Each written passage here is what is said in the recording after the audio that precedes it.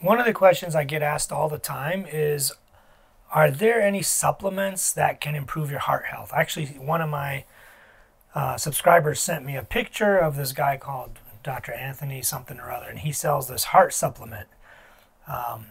Obviously, supplements is a huge industry. It's in the billions and billions of dollars, probably 50 to 70 billion, maybe more. People buy vitamins and minerals and supplements and this thing and that thing. Unfortunately, most vitamins are scams. I'm just going to say it straight up like it is. There is no thing that comes in a bottle that you could buy at the pharmacy in the vitamin area that is a supplement for your heart.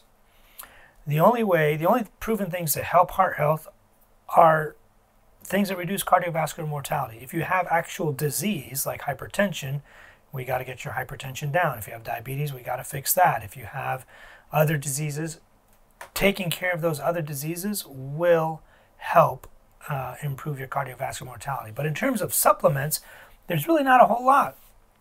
And all of the supplements that we have found that actually do reduce cardiovascular mortality, we've actually turned them into medications. They are actually medications. For example, oil of wintergreen, which is found in the bark of a willow tree, is salicylic acid, or aspirin. It's called aspirin. Sweet clover can help with clotting disorders and cure certain disease states. That's called Coumadin. The foxglove plant can help with certain cardiac arrhythmias too, and it decreases hospitalizations if you have heart failure. That's called digoxin. It comes from the foxglove plant. Like I always talk about, viper venom reduces cardiovascular mortality, reduces kidney disease, improves kidney function, especially if you're diabetic, and it comes from viper venom, and we call that lisinopril. It's an excellent medication. Most people take it. Now, there have been some things that are like, okay, what about fish oil? Because the guy has on the list of ingredients fish oil. So we did make fish oil into a prescription called Lovaza. People remember this probably 10, 15 years ago. The problem turned out that it actually raised your LDL.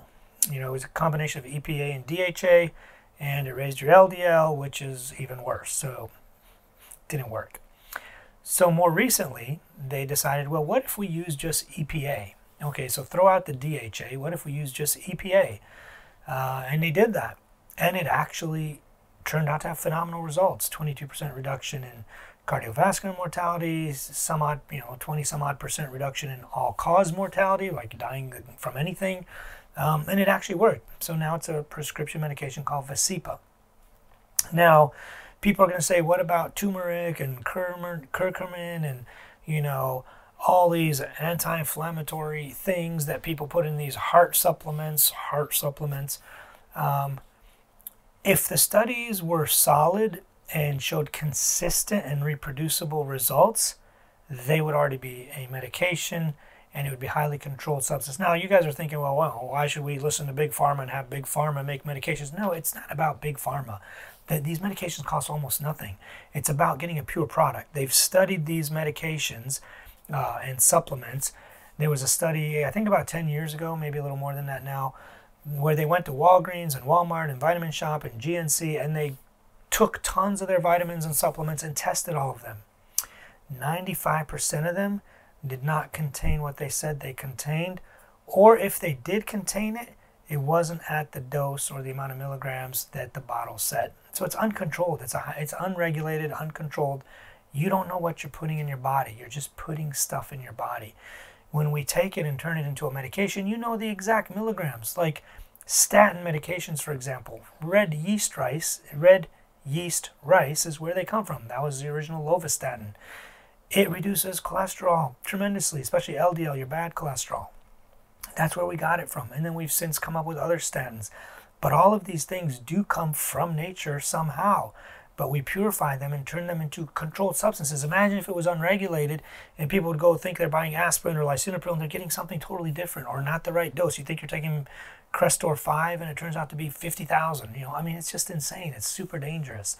So that's kind of my thoughts on that. If whatever supplements, somebody's selling you for heart health or bone health or joint health, it's probably a scam. Until there's more data and more evidence that it actually works and that it actually is something, just save your money. There are some things that are worth taking, like, vitamin D and calcium for women. Vitamin D for everybody, but calcium for women. But the vast majority, the rest of the stuff you see out there, probably you're just paying for expensive urine. Your urine comes out orange or green colored, and those are the waste products of whatever chemicals you put in your body. It's funny though, sometimes my patients or people that I talk to are like, hey, I don't want to be putting any, fake minerals or fake stuff or chemicals into my body. I don't want chemicals. They don't want to take prescription medications, but then you go look at their medicine cabinets, it's like 50,000 pills of GNC vitamins, and you don't even know what's in it. You're literally putting stuff in your body that you have no clue what is actually in it. Like literally, completely unregulated. Heart health, women's health, bone joint health, this.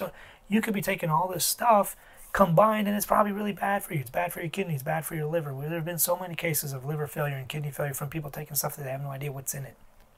So what I would recommend is talking to your doctor and physician and getting only on the things that you actually need in doses that are regulated and in doses that have been proven to work.